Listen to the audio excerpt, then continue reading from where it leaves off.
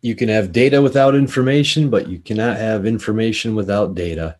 Hey guys, welcome to VS Energy's Energy Podcast. I'm your host, Clayton Ferry, and here with us today is Mark Sankey and Nick Taliska. In today's podcast, we will be diving into the world of data logging. So, data logging can be used for a multitude of different things, as we all know, but in today's discussion, we'll kind of be gearing and focusing our data logging, towards an energy audit, I suppose. So, if you've tuned into our previous podcast, we outlined the different levels of an energy audit, ASHRAE level 1, 2, and 3. And we're just going to discuss kind of where and how data logging fits in to these different ASHRAE levels. So with that being said, let's get started. Mark or Nick, I don't know if you want to dive into this, but I know, obviously at the surface, data logging, extremely valuable in the energy audit portion for baseline measurements of energy consumption. We can use it to identify any inefficiencies, ensure stable operation of systems, and verify, obviously, any type of information we're curious about. Well, that's true. But I think even before that, I would say the big question is, why do we use data loggers? And number one, it's to confirm the operation of things which we may have uncertainty about. I've done many audits personally, managed many audits, assisted with audits, and invariably there is some amount of data that is taken from customer or operations staff interviews, which says things like the building is set back every day based on the optimal start schedule. Therefore, we're going to assume that, the building's set back, or we turn this equipment off at the end of each shift. And in my mind, unless I have data to support that, there is no basis to go forward with a contract based on that kind of unverified information. So when I say, okay, we turn off our process air compressors at the end of every shift, for instance, maybe 500 horsepower air compressor. Well, that in and of itself is, 2/3 of a third of a megawatt load. And if it is happening, great. If it's not happening, then we will establish the baseline based on the data from the data loggers. I got to imagine, not that I have trust issues, but you probably hear a lot of "we do this" and what have you. And you throw in your data logger and it's not the case. Well, everybody has good intentions, including me.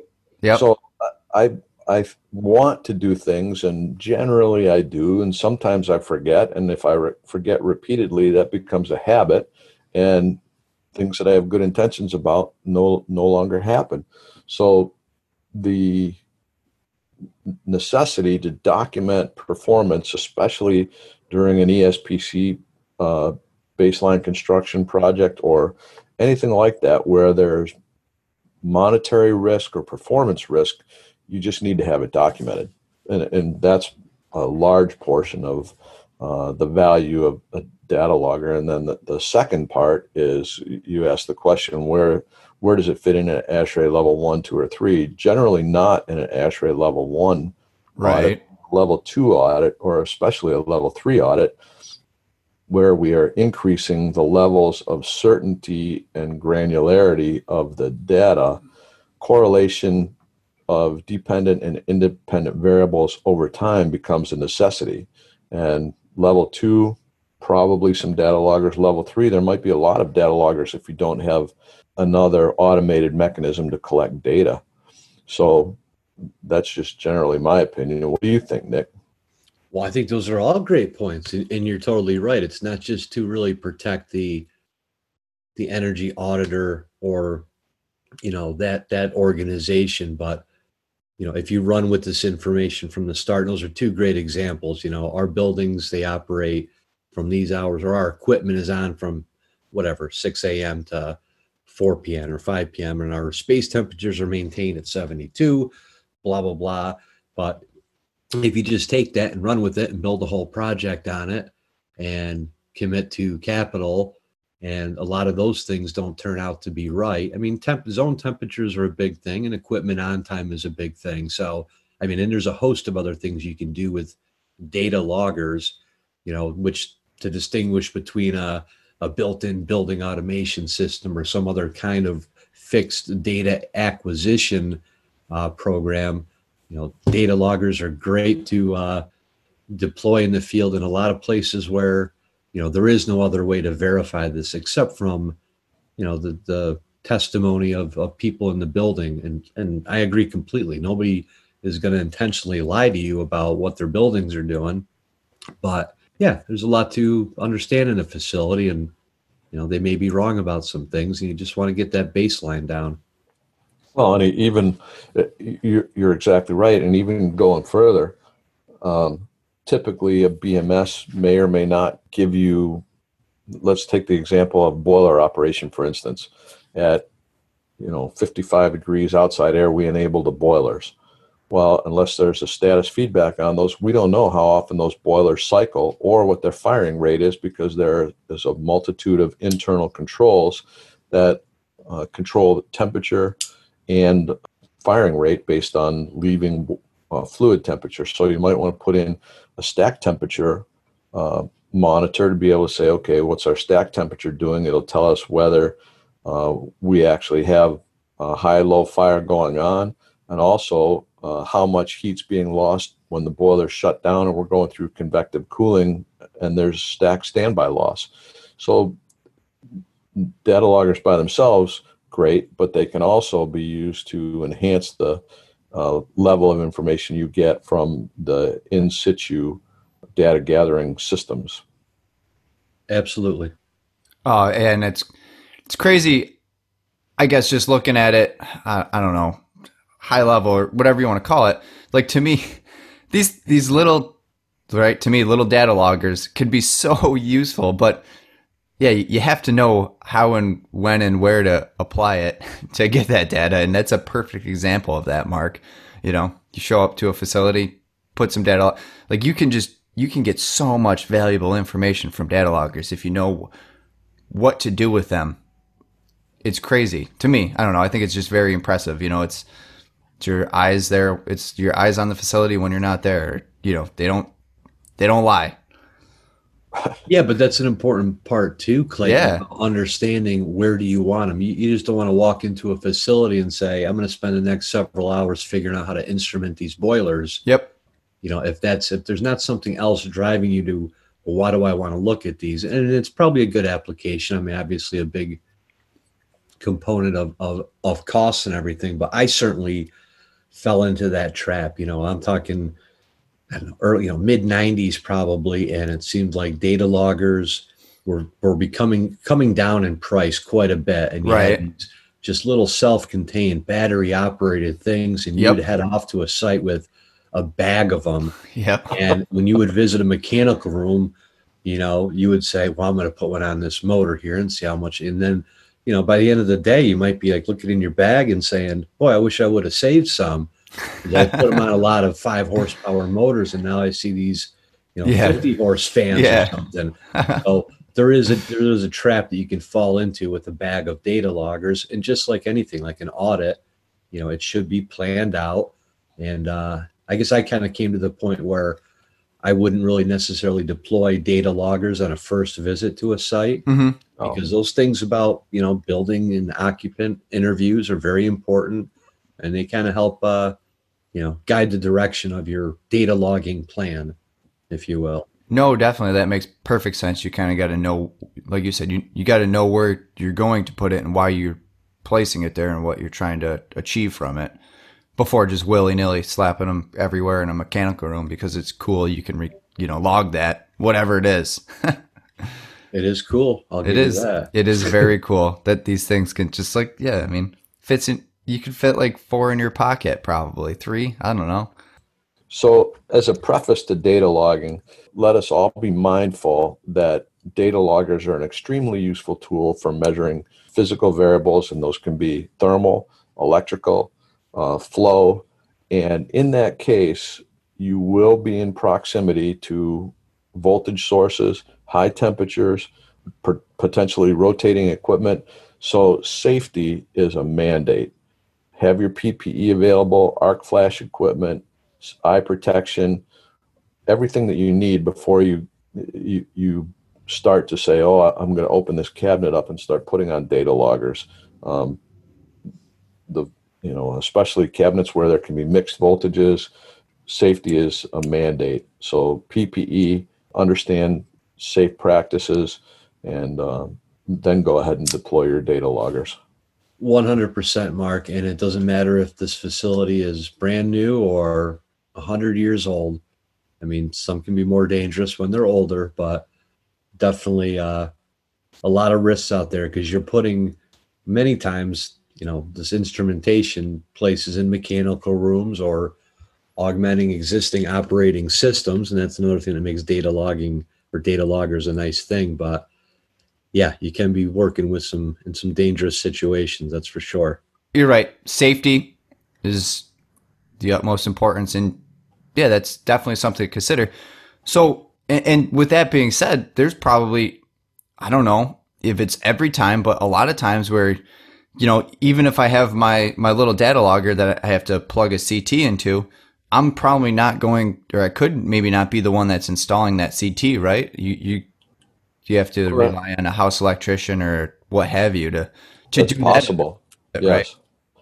But, installing the CT, that's the physical part of it, but you still have the setup associated with the data logger. You have Definitely. all the configuration stuff. So when you get there, be ready, be mindful of the people's time that are assisting. So, No, that's a good point too. And the preparation kind of goes back to where we started the conversation of knowing where you're going to place these, what you're going to do with it.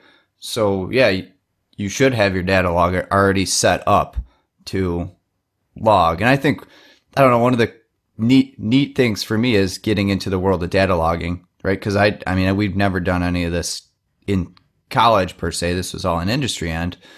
Is being able to, and I don't know how, I've only experienced one brand flavor of data loggers, but to be able to just program it on your computer, whatever you're monitoring, do your logging interval. And then what I thought was the coolest thing was you can schedule the start time of them. I don't know. I thought that just stuck out to me as like so useful because, if it takes you 6 hours to place all your data loggers, they'll start all at the same time, not just, there won't be a 6-hour deviance between them, which I thought was neat. I do remember that, Clayton, and you're absolutely right. Because even if you have drive time, you're setting them up a day or two ahead. Yeah, absolutely. You're right. You're going out to the site, maybe have meetings for a first half a day. Yep. And I was always worried about more of, power consumption and battery loss. But yeah, no. I mean, definitely some forethought goes into it. Mm-hmm. And yeah, I'm thinking back to my favorite ones were those EMF motor ones because you did not have to get into the electrical cabinet. You just place it, near the fan or pump motor and it would record when this thing came on. Now there was some issues with that depending on how close you could get to it, but I mean, those were pretty non-invasive data logging, if you will. And the same with the zone temperatures and things like that. But there's a lot of times you got to get into some, pretty more detailed. I don't think I've ever used those EMF ones you speak of. No, I've never used those. I've used ones that actually are magnetically attached to a motor. So they, sense the magnetic generation inside the motor, but never, they had to be stuck right to the motor. So right. That'd be cool, to use ones that don't have to be right at the motor. Well, these had to be very close to the motor, if not on them. But yeah, the same thing. Yeah. These EMF ones, yeah. I guess they're contact ones, but we use a lot of temp RH CTs. CO2, yeah. Even gone as far as putting together 0 to or 2 to 5 volt with Cetras for airflow sensing, velocity sensing. So there's just an enormous amount of flexibility. Oh yeah, absolutely. Nick, going back to your comment about I don't bring data loggers the first walkthrough. No, you don't, but and we didn't talk about this necessarily in the energy auditing session. But during that walkthrough, an energy auditor is basically developing their plan for many things. I mean, okay, I have baseline construction that I'm going to have to do, ingrained in all that. When I'm all done, there should be an outfall of a M&V plan, and somewhere I need to have a data logging plan to supplement data which may or may not be available from the BMS or other in-place data logging system. So there's a lot to think about on that first walkthrough, and you're making notes, and oh, here's a big piece of equipment, boiler, chiller, whatever it is. What might I need to monitor on that based on the points list or lack of points list or lack of trending inside the current BMS? Because we've been to many places where there's a BMS or an EMS or whatever you want to call it, and for whatever reason, the vendor has not set up trending. And when we ask, can we get them to set it up? Oh yeah, but they tell us it's $300 a trend. Well, forget it. We'll take care of it and put the data logger out and be done with it, instead of asking for 80 trends and 3-4 weeks later. Right, exactly. We'll just get on with the work. Well, and that's the big takeaway. I think it's about filling in those gaps, right? And sometimes you run into somebody, a facilities manager that knows exactly how their systems are operating, and sometimes it can be, you're making a judgment saying, okay, well, that seems pretty reliable for that piece of equipment right there, but I'm going to monitor these over here. I mean, I've been in a lot of buildings where some of the systems may be on, a very modern building automation system, and then many other systems are just, on their old pneumatic control, and there's just no way of really even being confident when they are operating. Yeah. So those are the kind of gaps you want to kind of fill in. And again, it's not about monitoring every single 7.5 horsepower fan motor in a building necessarily, but putting together the big picture, I guess, of how the building and systems are operating through a strategic outlay of these little, microprocessor-based little things. They are amazing little pieces of technology. They are. To be able to log, thousands and thousands of points of data and go for, you could literally run them for months depending on what your interval is and what have you. But you brought up a good point, Nick, talking about facilities with very advanced BMS systems. And either you or Mark, if you want to just dive into it a little bit, what do you do at that point? Do you still, depending on it all depends on what you want to know and what they're logging already or viewing. But do you still generally bring your own data logging equipment in, or do you say, well, this is just something that you should probably always see forever, and let's bring it into your BMS system? Well, in the context of doing the energy audit, as Nick said, it's for filling in the gaps. Now, we fill in the gaps, but depending on the age and what the intent of the programmer was and what the requirement from the owner is, there may be, back in the early days of BMS, 1 hour samples were okay for a trend. Yeah, that's true. At that level of sampling, you may miss 50% of what happens in the building. Yeah. So we're going to fill in not only the gaps in what is being monitored, but we'll also fill in the gaps of the frequency.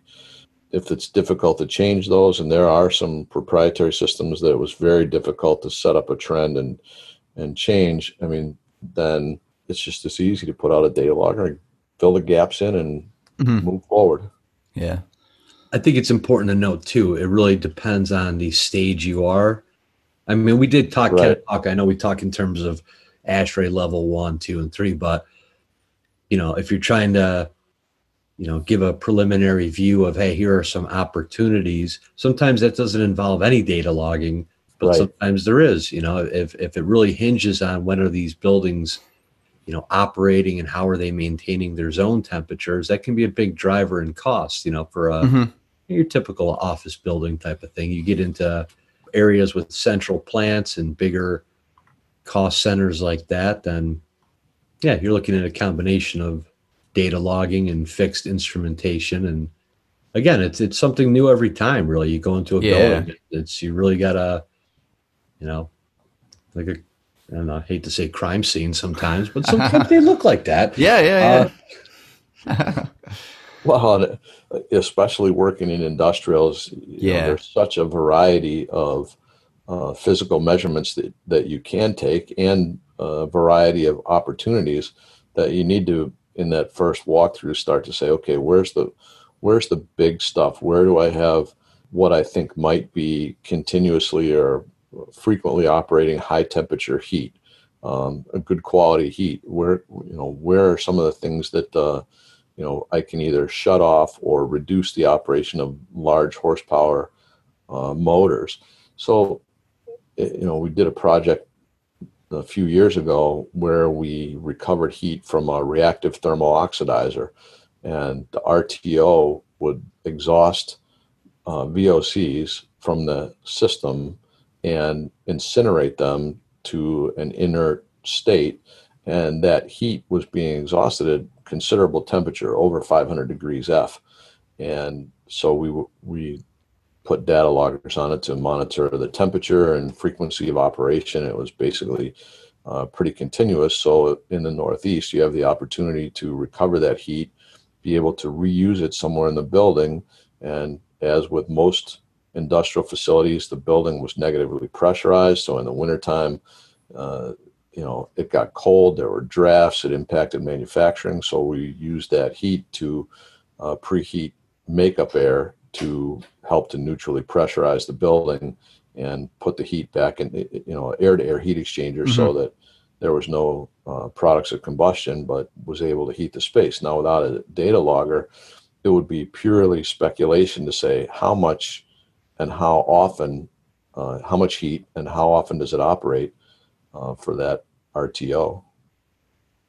And very difficult to do with a one-time measurement on a rooftop. Yeah, right. Stick your probe in there and say, "Oh, it's pretty hot. We could probably recover heat. Let's build a whole project over it." Yeah.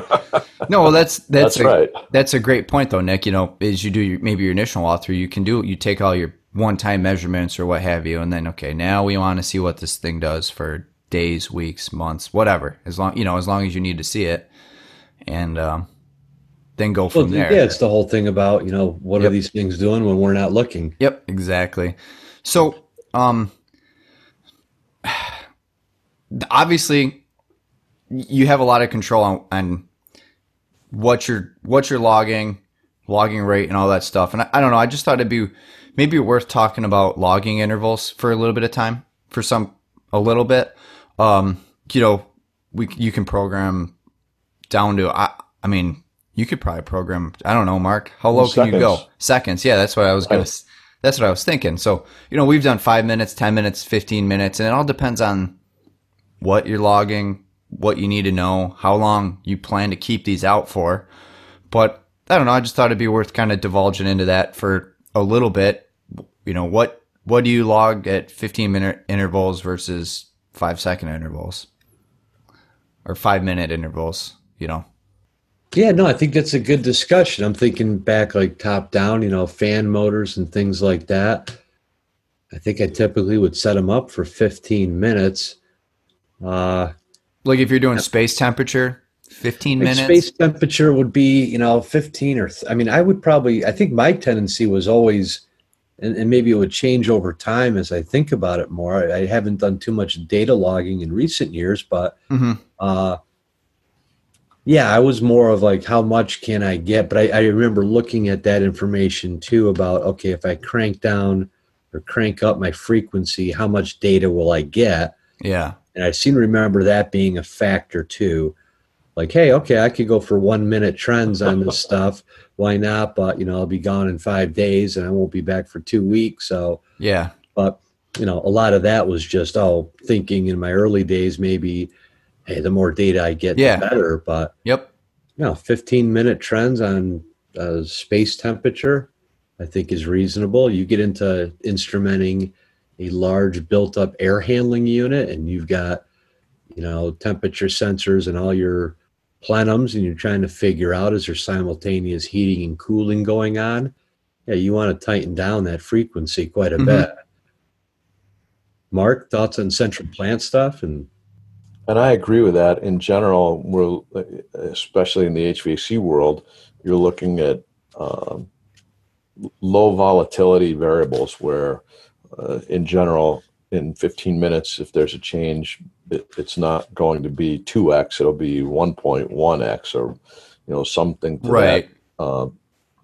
that kind of volatility. But, Yep. you know, data loggers outside the arena of energy audits, when we get involved as expert witnesses, and you're trying to demonstrate control system instability or lack of tuning or any of those things, you may go down to a minute, and the sample size may only be for 2 days.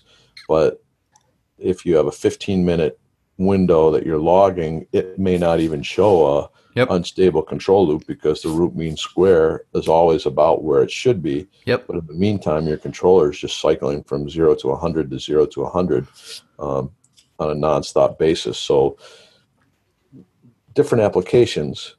And the point I wanted to make is that the data loggers that are available nowadays are so good, you can go down to the seconds and basically plot very high speed control loop output, change in the measured variable, and huge diagnostic tool when you have to come in after the fact and try and understand why we are where we're at and what are the actual physical changes that are happening. Yeah. yeah, especially when you get into like the multi-channel data loggers. Yes. Like Yep. that, Right. you might be putting them on a chiller or a motor Mhm. control center, things like that. There is a wealth of that data stream that comes back is, yeah, packed full of information. Definitely. And I guess, I don't know, because I'm just kind of building up because my next topic of discussion for this episode is like, you have all of this data, right? If you set out however many data loggers and you're logging at whatever interval, that's a lot to organize. And I don't know, again, how it generally goes, but I've always done it. You bring it in as a CSV in Excel, right?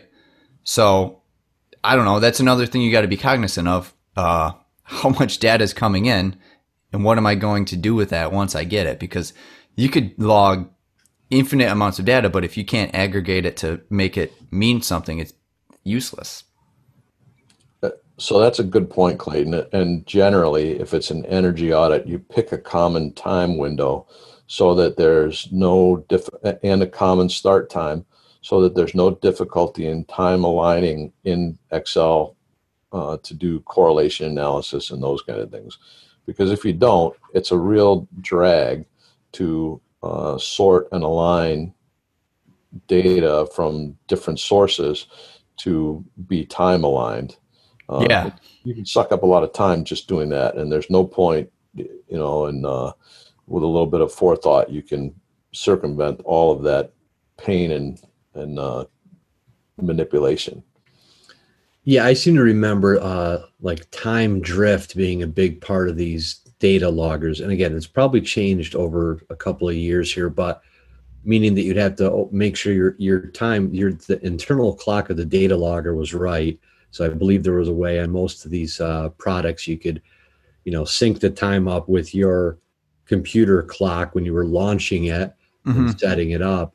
And then I do remember the whole date timestamp being a big problem, but that's, I think with modern Excel tools and some other things, it's become less of an issue about how to sync up with a date and timestamp that might be a minute or a couple seconds off from the other data set. And so I think it's a lot easier these days to kind of aggregate that data and bring it in.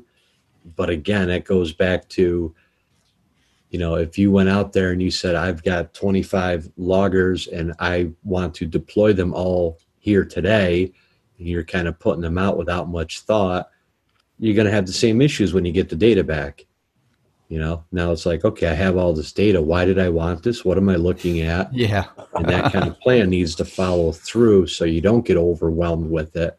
But still, the point being, with a data logger, sometimes you are expecting what the data will say, but many other times it's exactly why you have a data logger out there, is so you can look at it and maybe see something that isn't exactly discernible from, day to day, just kind of being in the building. Correct. I agree with you, Nick, that time drift used to be a problem, but I think the bigger issue that we see is we put out data loggers, and I haven't done it in a long time in terms of doing it wrong. But if you put out half with 10-minute intervals and half with 15-minute intervals, well, your least common denominator is 30 minutes. So I'm going to lose half of the 15-minute data. I'm going to lose 2/3 of the 10-minute data just to get everything time aligned. Excellent point there. Absolutely. We all get excited and enthused. Oh, we're going to do an audit and launch our data loggers. But to be thorough and accurate during the launch of the data loggers is important. Yes, I mean, early on, I came back with, this would be back in the 90s. So when I say early on, data where, what the hell? I have no data in the data logger. Oh, that's because I had it on the push button to launch or something. Oh, yeah. That's always a drag. Yep. No, I agree with that. Yeah, I've experienced a couple of those now that you bring them up. Yeah. Or battery. I can imagine if you missed to see that the battery was at 20% and you set it out for a tight logging rate and come back and fire myself and then have to hire myself back and go through the internal human resources negotiation. No, I've been down that road, oh crap, I didn't set this or do that, or even, time aligning data. And I don't know, I'm trying to remember going back to a couple years ago on looking at some data from bigger projects. Do they, maybe it's data logger quality or age or whatever, but say I set it for 5-minute intervals. Does that drift sometimes in the internal and the data logger? Maybe wasn't the case. If it was supposed to record at, 0, 5, 10, 15, and you got 0, 3, 8, whatever, or no, they're pretty good at staying right at 5 minutes or right at 10 minutes or 50, whatever you set it at. Well, for instance, what Nick said is exactly right. Setting your start time at a specific start time is valuable. Yeah, because then you don't have to. If you do the push to start or launch now, it will start 5 minutes from there. Not on it'll be a 5-minute interval, but it will be at a offset by X number of minutes if you're not on the 0-minute mark. Yep. I guess that's probably where a common mistake would be too. If you wanted to call it a mistake, you get stuck. You're like, oh, nothing started or stopped at the same time. So now I need to go in Excel and make it all line up. And with a lot of data points, that takes time. Oh, totally. And the lesson applies, to data loggers as just to any other tool or instrument you have out there. You need to know how it operates and what its limitations are. And when you're out in the field is probably not the best time to be, changing your batteries. Making sure, did you bring that probe? I mean, there is forethought that comes into it. And, it seemed like that's how I spent, every half a day at least before an audit was setting up your logger plan and making sure and even testing it and, being a little OCD about it, if you will, because you're right. I have a flood of memories, Mark, now that you say that, coming back, retrieving your data loggers and having no data. I mean, it's horrible. That's a bad day. Yeah. Oh, it is. And then you ultimately have to go back, Yep. Right. Yep. For whatever. Why are you here again? Why are you going through these same rooms? Well, because I screwed up.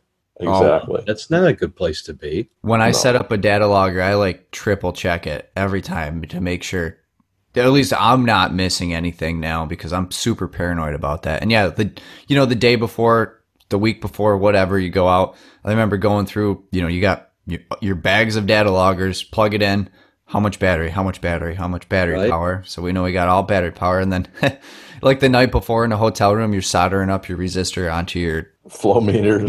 Just get it, you're fully preparing, making sure everything's good. So when the big day comes, you're not hassling with all of that. You're prepared on that regard. So Right. and like, yeah, setting up your data log, you can program them the day before to say everything's going to start logging tomorrow at noon and stop, whenever at noon. So preparation is key. Well, and the price of these data loggers has come down so much too that at least I remember when I was working more in a team of different audit professionals that we'd have different projects and we'd share a pool of data logging equipment. So you had to be you might be getting data or a logger off a project in the morning from somebody else, and you'd have to set it up and go out there. But there wasn't. I mean, I remember them being kind of pricey to buy, but just even looking this morning on some of the manufacturer sites, I know some of the products we've all used, they're very reasonably priced for what they do, and it's amazing. Well, I was laughing when you said, I think about the price of electricity keeps my house cool. Hey, that's a deal. And I look at these data loggers as one of the highest value tools that you can carry. Now you can get Bluetooth where you can do walk-by downloads. You can do in-place checks without ever even removing them. That's crazy. That's it. Exactly. IP addressable where I can actually have them connected to the internet and I can download, remotely. And there is just so much functionality built in now. And okay, that's a function of the cost of processing and memory comes down and they can add these things in cheap. Basically, they're the same cost they were 20 years ago. And the functionality is increased by a couple orders of magnitude in terms of the amount of data they can hold, in terms of the flexibility and communications opportunities. I mean, just really, for a couple $100, you can have these things and they're good for years. Change the battery. They have local displays on many of them. So that, just really, really helpful tools, just really helpful. So you tell me our data loggers are a little outdated compared to some of the fancy stuff they've got now, huh? Okay. Use it up, wear it out, make it do or do without. Yeah. They do their job. That's right. Job. Yeah. You're telling me I could just walk by and get it downloaded by Bluetooth? Jeez, Yep. I have to go to it and plug it in and, export the CSV and all that stuff now. It just happens. Yes. Wow. That's right. Yeah, have the data go right up to a cloud in some instances. You don't even have to go back and get them. Yeah. Well, I put data loggers in places where I really didn't want to go back and get them. So yeah, I can imagine that. There's I'm value sure to I that. probably still have some stuck to some motors in Mexico, New York or something. Well, so one of the things that we encountered in a few different instances, specifically when we were doing CO2 monitoring, in the space, temperature, relative humidity monitoring in the space, is people are wary of the data loggers. Number one, they think it's something that was put there to spy on them. Yeah. Number two, it's a shiny object that has a flashing light on it. Maybe the kids would like it. So we see they're either moved, hidden, thrown out, or taken home. So on one of the projects we did a few years ago, I said, I've had enough of this nonsense where I put out, 100 data loggers and 85 come back. And I need the data, number one, and I need my data loggers, number two. So we just put on every one of them a little sticker that said GPS enabled data logger, do not move. I thought that was hilarious. That is just, when I saw that is first great. time, I was like, what? That is just absolutely hilarious. Yeah, I don't know if that would fly 20 years ago, perhaps, but now. Oh, but 5 years ago it did. Oh, yeah, I've never definitely. since. Yeah. Absolutely. You look up, what the hell is this thing? And it's got a little GPS enabled. I'm not touching it. Stay in there. Oh, that's interesting. No, Yeah. I do remember a lot of those things. Yeah, and having to hide especially, your zone temperature sensors, things like that are out in Right. occupied spaces. Yep. Definitely would have a way of roaming. But Yeah. I would almost think, I don't know, you point out to them and say, no, it's not a camera, but look over there. There's all the cameras that are watching everything you do. This is just monitoring the space temperature and your air quality. People Oh, I have like trust that, issues. boy. Yeah, that's hilarious. I'm glad you said that, Mark, because I think that is just pure genius. But let's put a little sticker on it, GPS enabled. We were at a trade show and told one of the manufacturers that, and they said, we're going to start, recommending people do that. Yeah, that is awesome. I like it. Makes people think twice. It sure does. I wouldn't want to touch it if it said GPS enabled and whatever. They're going to find me. I might just get 1,000 of those stickers printed up just to put on everything I have. Yeah. My bicycle, when I chain it up, GPS enabled. Oh, man. I like it. Anything could be GPS enabled nowadays, so, Oh, absolutely. I agree. So, where do we want to go with this now? Do we want to wrap it up? Is there any more stuff we want to... What's the values that we get out of the data logger? So first of all, we fill in the gaps, as Nick said, whether it's the interval between sampling or a complete lack of data regarding the operation of the building, and we get honest data, which is certainly valuable. Yep. So to the energy auditor or to the person, deploying the data logger, the value of this is, number one, we have real data, and number two, a picture's worth 1,000 words. So how many times have we put out data loggers that now we have data and we go to a plant manager, a facilities manager, or a finance person and say, here's what's really happening in your building. It adds a whole new level of credibility when, business decisions are made based on the data. Show me the data. And when you can demonstrate to the people making decisions that we have the data, here's the axiom that the data supports, and here's why we propose change A, B, or C. I think there's a lot of value in that. So, don't be, how do you want to say, be mindful of what you're using the data for, and it's not just limited to creating mathematical functions which are used to calculate energy cost avoidance, but they're also useful in that presentation at a high level because, it really, as I said, demonstrates thoughtfulness and gives you credibility. I think the correlations it can identify and prove are huge as well. Huge, I mean, sometimes you don't. It could be a small. I don't know. I'm trying to think of a good example, but just to show a correlation between two data points that maybe you would have either not noticed or had a suspicion on, and when you have 1,000 data points each and you plot it on Excel and it's just completely obvious at that point, the picture makes it so obvious, but yeah, you have to get the data time aligned, know where to put it, program everything, to get to that point. But once you do, it's like, that's a no brainer. Now I know what's happening or why it's happening or whatever. So, again, especially in large scale, and we've been involved in many failures of performance contracts.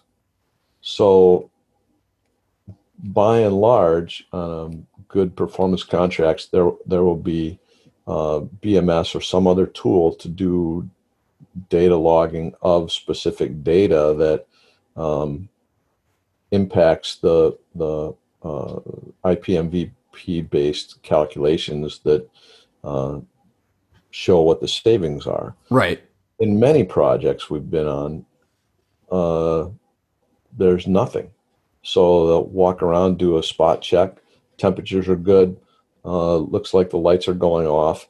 And when you constructed the methodology for M&V, basically it requires, hey, we're going to do a 1 week sample or a 1 day sample or whatever it is, not just point sample for M&V. So that in and of itself is a weakness. If you haven't put the data logging capabilities into the BMS, that's risk. So when the legal folks come around and say, how are you doing this?